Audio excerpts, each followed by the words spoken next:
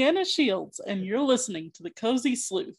Today, Snoops and Sleuths, I have returning guest Diane Bator, here to talk about her books, writing, and all things cozy again. Diane, would you like to reintroduce yourself to my Snoops and Sleuths? Absolutely. My name's Diane, and I write cozy mysteries. I've just released my 13th mystery, actually, called The Conned Lady, and it is the 5th and final book in my Wild Blue Mysteries series. Wow. So, what is one way you've seen yourself grow as a writer? Oh my goodness, that's a big one. It's been kind of cool because this particular series actually has been my very first book and right now my latest book. So that itself is kind of cool. Excuse me. Sorry, I'm just getting over COVID. So if my voice comes and goes, that's it's been a really cool journey, actually. When I first started with The Bookstore Lady, which was book 1, I really didn't know what I was doing. I was just writing books. And here we are, 13 books later, and I've had lots of different hurdles up and down with, I had an agent, then I didn't have an agent. I had a different publisher, then I didn't have a different publisher. So it's been a very unique kind of journey for sure. And I think I've learned a lot to take criticism with a grain of salt. And I've learned a ton about editing and helping other writers as well. Oh, wow. That's something I've yet to learn, taking that criticism with a grain of salt. Well, it's taken me, 10 years? So yeah, give yourself a break. Yeah.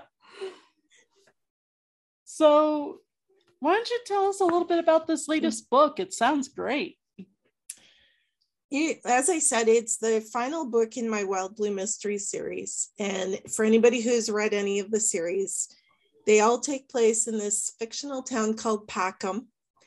And it starts off with Katie, who is on the run from mobsters, basically. And she used to work for them. One of her bosses gave her like $500,000 and said, get out of here, go away, like disappear. And not knowing anything and being a little bit under the influence of some alcohol and other things, she took a bus and ended up not where she wanted to be. But she figured that was the best plan because they would never look for her in this tiny little town in the middle of nowhere. She was wrong. They found her. But that was the beginning of the series. And fast forward to book 5, her past has come back to haunt her, and in a big way. So The Conned Lady wraps up pretty much any little loose end that has been going on throughout the series. It wraps up Katie's story for sure. And it does leave a little bit of wiggle room at the end. So if I ever decide to come back and revisit the series, I can do that. So that was kind of the fun part, is leaving that little gap that I can still wiggle through and still have a really plausible, organic ending. Oh, wow. What a story. Yeah. And it all started with a dream about a cat. Go figure. Hey, you never know when things are going to be, what's going to be inspired by something. Oh, absolutely. For me, it was on Pinterest, and I saw a posting about someone being tired of magic being just a thing for knights and ladies. Right? They wanted a world where you could go to a coffee shop and get a latte with a magical shot of confidence, or I love that. Psychic hairdresser who knew exactly what kind of hairstyle you wanted. I like the magic shot of confidence. I think we need one of those coffee shops. That's what inspired the coffee shop Sparks. Oh, okay. And then I just happened to come across a picture of a centaur someone had drawn with green hair, engaged ears. And I was like, oh my gosh, she runs the coffee shop. Why not? That's one thing. It's so funny because I've got 4 different series, and I think 3 out of the 4, the coffee shop is always a big place that they go. It always seems to be the one place everybody meets up with a likely or potential suspect, or they ran into the victim beforehand. It's really funny how that's a big community draw. Coffee shops and diners have a tendency to become characters in and of themselves. Absolutely. When it comes to cozies. Yeah. Or just the town itself. Like with one of my favorites, the Cat Who. Oh, you could say the town of Pickaxe is absolutely its own character. Absolutely. That was one of the first cozy mystery series that I really read, that I just loved it. So me too. She is absolutely amazing. Oh yeah. And it was kind of fun when I started doing the bookstore lady. We have a local coffee shop that I used to go sit and write in. And they have the tin on the ceilings. They have the old brick exposed on walls. It's just so much character just in this coffee shop. And as well, across town, which in my books, they ended up being just up the street from each other. But the bookstore lady, when she comes to town, she actually purchases a bookstore. And when I did my book launch for that book, we did it at the bookstore that the bookstore lady is based on. So it was really kind of fun. And everybody was waiting for the characters to come in and stuff. But it was really great because it's an indie bookstore, and the woman who's owned it for like 30 plus years she thought that was so terrific that her bookstore was kind of the basis for the bookstore lady. So. Oh, how fun. What you needed was some people to come and cosplay as your characters. Absolutely, right? Oh my goodness. That would have been so much fun. I need to put that as a note for my own book launch. Yes, you do. Have and people come and cosplay. I want to see pictures too. And it's funny you mentioned the past coming back to bite one of your characters in your series. I'm going through the same thing with my 3rd book. Sabia has to face a guy who in her college years got her hooked on love potions. Ooh. Yeah, now he's there running a sleazy tabloid that wants to cover her wedding. Oh. Yeah. Oh boy. That is interesting. Well, he doesn't get a chance to. He's found dead probably a few hours later. I was just going to say that sounds like a likely victim. Yeah. That was too easy. Come on. I don't mind making my victims easy to guess. Yeah. I kind of like having the victim where it's like, you're almost cheering, yes, finally. Yes, finally. That's funny because one of my new books, All That Shines, is a book that came out last year. And it is actually my first series that features a transgendered character who I love to pieces, and she will be back because she is fantastic. But it's her former boss who becomes the victim. And even the characters in the book are like, oh, thank goodness. Because he's one of those characters you kind of love to hate. So he's just very arrogant and full of himself, and he's harboring a lot of secrets that come up later in the series or in the rest of the book. So, but that was a really fun one because it really took me out of my comfort zone.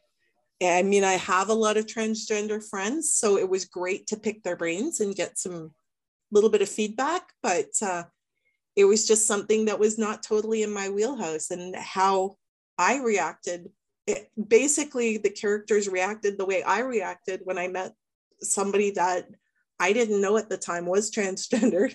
And it was just kind of this, oh, okay, well, if I reacted this way, chances are one of my characters would react the same way. So I was able to put that into the book and go, okay, well, I mean, this person and I are really good friends now. And she is actually the basis for Quinn. She was my inspiration. And she thought that was so cool because she's got a copy of the book all signed. And every time she messages me, she signs her emails Quinn. So it's a lot of fun. Oh, that does sound like a lot of fun.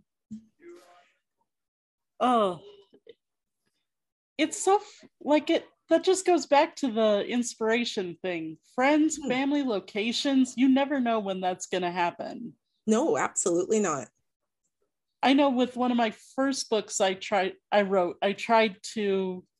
had this friend who was such a goof, and I wanted to incorporate that into a character. Completely failed because somehow my characters come to life with a personality all their own. That sounds right. And it was just kind of like, oh, how do you do that when it's someone that you know? But like I said, sometimes our characters have personalities all their own, come to life, and yeah, they're not going to cooperate. But when it happens that you can draw from people you know, that can be fun too. Oh, absolutely. I did kind of a draw when one of my books came out. And I think it was one of my Gilda Wright mysteries. And I was working on it at the time. And I was trying to solve a little problem in the back of my mind. And I thought, what would be fun is if I put it out to readers, people on my Facebook page. And I said, how would you like to be a character in my next book? And I had a few people that said, oh, that'd be fun, no problem. And the lady that won actually is one of my good friends. I'm like, okay, how do I put her in my story without giving too much away as to who she is in real life for various reasons? And how do I keep her from being the bad guy? Because I didn't want her to be the bad guy because I still had plans for her. And it turned into, she became kind of this wise woman who my main character Gilda actually runs into on the beach. Gilda's got this big log that she sits on, a big driftwood log, and that's her thinking log. And this is where she meets Sonia. And the two of them sit and talk a few times, and Sonia actually helps her in the end to solve the mystery. And she also meets Mr. Wright, which is really kind of fun because my friend is still kind of looking. So she's like, oh, I met a guy in a book. Hey, can you make him real? But it was a lot of fun because even though I used her traits and her as the model for the character, there were things that happened in the book that aren't her real life. Like we made her life fictional and had fun with it, right? So you can start off with the basis of a person that but it doesn't always go the way that, it's not always true to their character. You can have those liberties. Right. And that's just one of the things that makes writing so fun. Absolutely. Oh, let's see. Have you ever experimented with mixing other genres with the cozy world? Right now I'm working on one that's kind of a sci-fi cozy. Oh, okay. Have you ever tried that? Because so far most of my mysteries are just plain cozies. My Wild Blue mysteries kind of walk the edge. So they're not sometimes there's a little bit of naughty language, or sometimes there's a little bit of blood or whatever, but they're still pretty close to being an actual cozy. I have started to experiment a little more with a little bit of darker mystery, as well as some fantasy. So, who knows where that's all going to take me. In the meantime, I've got 3 more mystery series I have to finish. So, oh. Yeah, I hear you on that one. What is it about writers that we end up with these multiple projects? Oh, constantly. Constantly. I Right now I've got one I'm editing that I'd like to pitch to an agent or something. I haven't decided with that one yet, but the other one I'm working on is book 2 in my Sugarwood Mystery series, which comes out next fall. And I'm also have a YA fantasy book that I have just sent out to a couple of beta readers. So it's like, yeah. Oh, and I wrote a play. Oh, you wrote a play. I did. Well, I work in theater. Well, So my day job is at a theater, which is a lot of fun. And I had the opportunity during COVID when we were all in lockdown and we couldn't go anywhere. I had the opportunity to do a virtual workshop with a playwright that I've seen his work countless times, and I was really admired for his work. And so I got to do this 8-week workshop virtually, and I was just like, okay, I can do this. So I wrote the play, I sent it to him, and I also sent it to my boss, the artistic director, and they both came back with some great feedback. And I'm like, okay, well, my brain can't take this right now, so I'm going to put it aside for a bit. And I finally finished it in January, February this year, and sent it to both of them. And I got a tiny bit of feedback back, but for the most part, they said, no, this is really good. And I'm waiting for a meeting with the artistic director that we're going to do a script read. So after that, who knows? wow. Yeah. But there's always another project, right? So. Oh, yeah. Every time I open my Google Docs, I'm just like, really? All this? I'll listen to bag of chips. Yes. I mean, between editing book 3, I'm writing book 4 and 5, and I've got like 5 other cozy ideas in the back of my head, and it's like, okay. Oh, don't get me going on ideas. I actually, what I've had to do is I've got binders sitting on my shelf with potential series. So I've got 3 different binders right now, each of them with like 3 or 4 potential book ideas. So wow. Yeah. Yeah. And then I keep going through my computer going, oh yeah, I wrote this. I need to edit this and see what I'm doing with it. So it never ends, I swear. Oh, I know. And some days you sit there and go, what am I doing? Why am I doing this? But other days you're like, yeah, this is so cool. Yes, I know that. And it just dawned on me. I had a deadline that is quickly coming up for a new story idea that might not happen this year, I guess. Oh. Well, I was supposed to get it done by June 19th. The main characters are Black, and it was supposed to be set around a Juneteenth celebration. And okay. And I was hoping to have the book out then, and now it's like, yeah, I have to write the first draft of that. Well, it's April 1st tomorrow. I think you have time. You just have to get on it. Yeah, and pull a NaNoWrite. Right? Then get it edited, get it cleaned up and polished. There's still time. Come on. Between April, May, and June. Well, April and May. Yeah. Yeah. So that would be like a miracle on a biblical level. Well, then I guess you start getting it done and do it for next June. Yeah.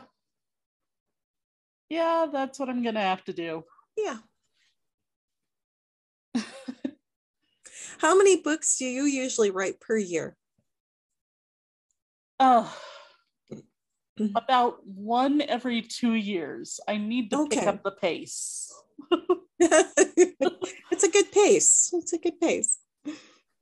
It is, but then I hear people who are like, hey, I've gotten my 7th book out this month. And it's just like, oh, Really? I start to think when they're doing 7 books in a month, I start to think, how long are your books? Because I mean, most of my books range from 70,000 to 80,000 words, and I can do 2 in a year. Sometimes 3. It just depends.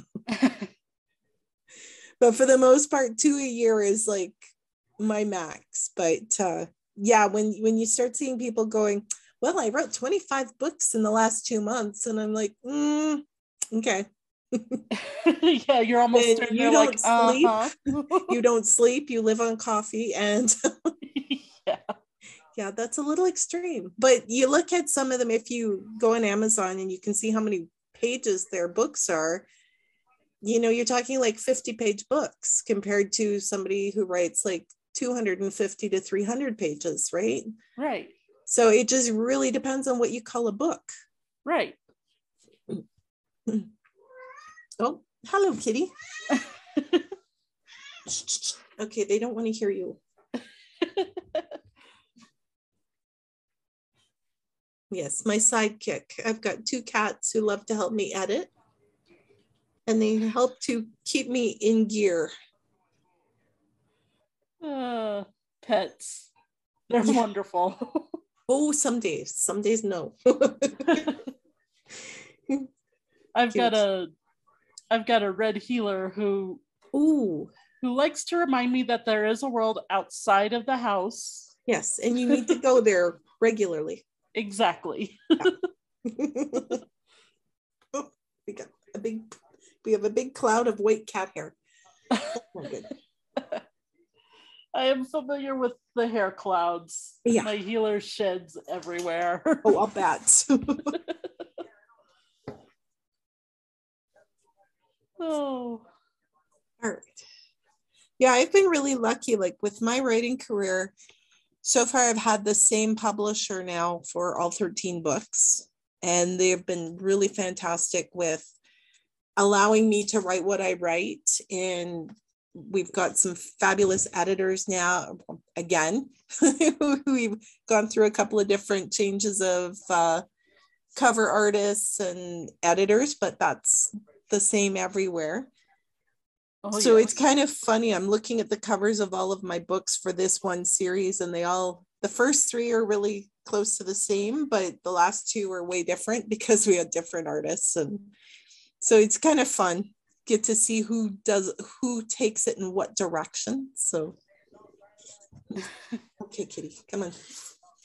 Yeah, the different cover artists can be an interesting process. I went through it myself. I had one that I hired a friend of a friend. She created a beautiful cover. I loved it.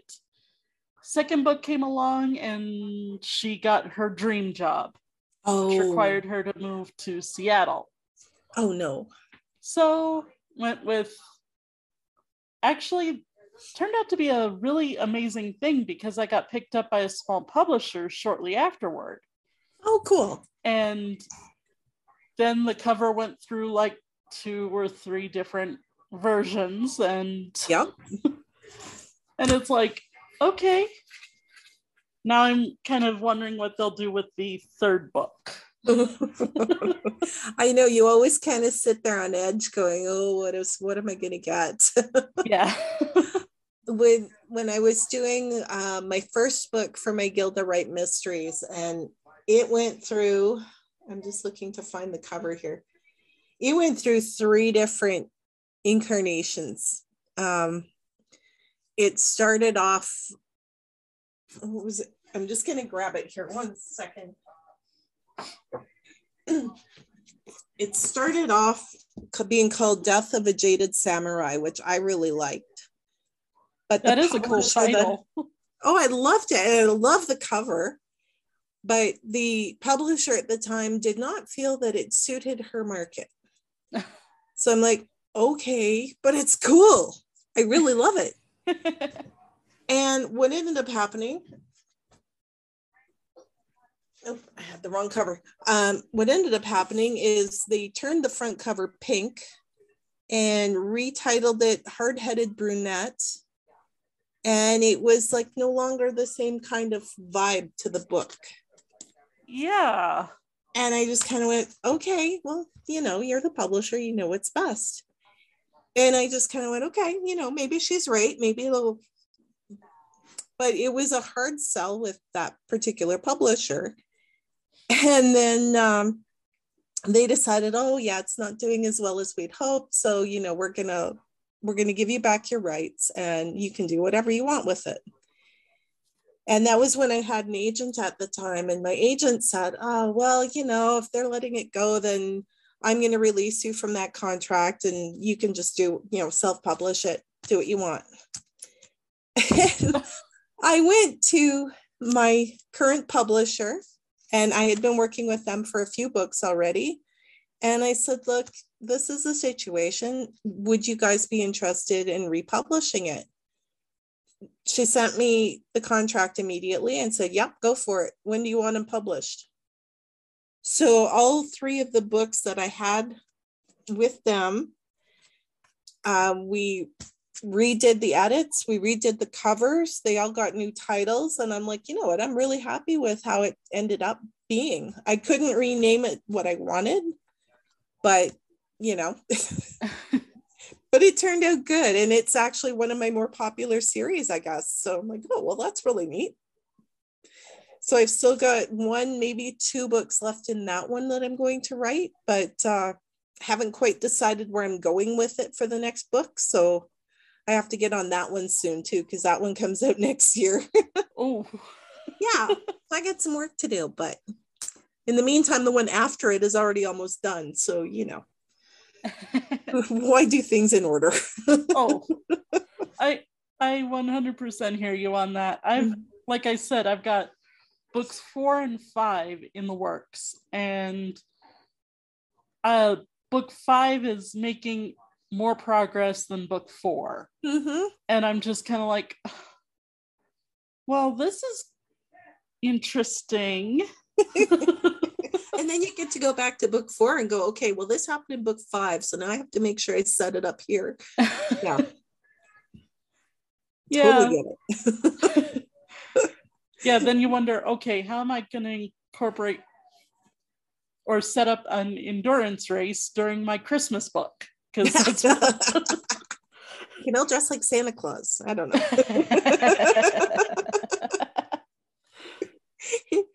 If you can make it wearing a pillow stuffed under your top, and yeah. Oh, that'd be funny. Oh goodness. Oh, time passes by so quick. I can't believe it's already 3:30 or 5:30 where you are. Yep, 5:30 here for sure. Looking at the gray sky. It's just lovely. Oh, bummer. We've got a beautiful blue sky here in Colorado. Yeah, one day I'll make it out that way, actually. So one of my kids lives in Denver now. So if you're ever in town, look me up. Absolutely. I will let you know. Oh, great. Because I would love to meet one of my authors face to face. Oh, for sure, right? That would be so cool. I mean, you have tons of people that you've interviewed, and I know you're all over the Facebook stuff, and I will send you people that I can come up with. So, oh, it would be so much fun to meet face to face. Right? I think we'd have a blast. Oh, definitely. And I'd so love what to is it? Whoops, what? I was going to say, what is it like there right now? Like, are you guys able to do in-person events and stuff yet, or? Yeah, it's pretty much everything's open. Mm-hmm. I mean, people are hesitant and everything, but mask requirements are down in a lot of stores. Now it's kind of mask optional, which I'm in favor of. Yeah. That's kind of where we're at right now too. So yeah, it's kind of interesting because now we have a lot of in-person things are starting to come back, which is really terrific. We've got one virtual mystery conference coming that I'm on on one of the mystery panels, the Cozy Mystery Panel. for Maple Leaf Mystery Conference, and that's at the end of May. And then I know we have a couple in Toronto in June, kind of back to back. So it's going to be pretty interesting. Wow. Yeah. All of a sudden it's like, oh, am I ready for all this now? Yeah. There's part of me that's looking forward to in-person stuff, but part of me's like, really? I don't know if I'm ready. Yeah. I don't know if I'm ready for it, more because my personality is just kind of like, well, hi. Which you wouldn't believe with this podcast, but really a lot of the time if I'm at an in-person event, I'm like, hi, yeah, this is my book. And it's that writer thing, right? Yes. You know, so many of us, we use our words in books because we have a hard time speaking it. You know, absolutely. Putting our ideas forth vocally is intimidating. Oh, definitely. I know for me, I think that's why I started writing my first ones is we moved across the country. We moved from Alberta over to Ontario. So I'm in Canada, if you didn't get that yet. We moved across the country and I had a difficult time finding like-minded people. And it took me probably about a year before I found a writing group and kind of found my own little clique, right? Right. And now that I'm working in theater, it's all different because I'm kind of the face of the theater. I'm the first person people talk to. So people come in and I have to have that on-air personality. And then I come home and I'm like, okay, well, I'm just going to hang out and maybe I'll talk on a podcast because I don't want to talk to people anymore. So, but yeah, that's all of that energy goes into your books and into your storytelling, and even standing up and reading them in front of an audience can be very intimidating as well. Oh, definitely. I remember the first time I did a reading in front of an audience, and it's just kind of like, okay, look at the audience, but I don't remember where I'm at in the book. I know. Where was I reading from? Where was I going to stop? So I do find it's so funny because I will, ahead of time, I will go, okay, I'm going to read from here. And I flip 2 or 3 pages and I'm going to read till here. And I think there's only one time that I've done a reading that I got all the way to the last one. Usually I'm like, okay, they're tired of me now, so I'm going to quit here. So, they don't want to hear this anymore. But it's great because then they'll come up and buy a book or come up to chat. When we did our very first in-person chat at the library, I was the first speaker, right? And it was a lot of fun. And I talked way longer than I should have, but we had so much fun and people came over and they were asking a billion questions and it was really great. I had an awesome time and sold a bunch of books and people were really happy. So we got out, we were in public and it was kind of fun. So sounds like it was a lot of fun. Yeah. Well, I should probably let you go. It was great Absolutely. Talking with you. Yes, you as well. And always fun to chat with you, Leanna. Thank you so much for the opportunity. Oh, thank you for coming on. I wouldn't have a show if authors didn't want to talk about their books. Well, once I have the link and stuff for the podcast, then I'm going to put it on my website as well. So people go on there, they can click on you and come and listen to us talk away. Great. Well, Snips and Sleuths, you've heard another great interview here on the Cozy Sleuth. I'd like to thank my patrons, Regina, Cozy Cub, Dower Bear, and Patty Paul for their contributions in keeping the show commercial-free and growing. I'd also like to thank my Coffee Clutch for their contributions as well. If you'd like to be like Regina and have your name mentioned on the air, join me on my Patreon page at patreon.com/thecozysleuth. Or you can join my Coffee Clutch at coffee.com/thecozysleuth. That's ko-fi.com/thecozysleuth. And if you want to hear some cozy mysteries read by live actors, check out the Cozy Mystery Rats Maze, wherever you find your favorite podcasts. Until next time, this is Leanna Shield saying, keep cozy.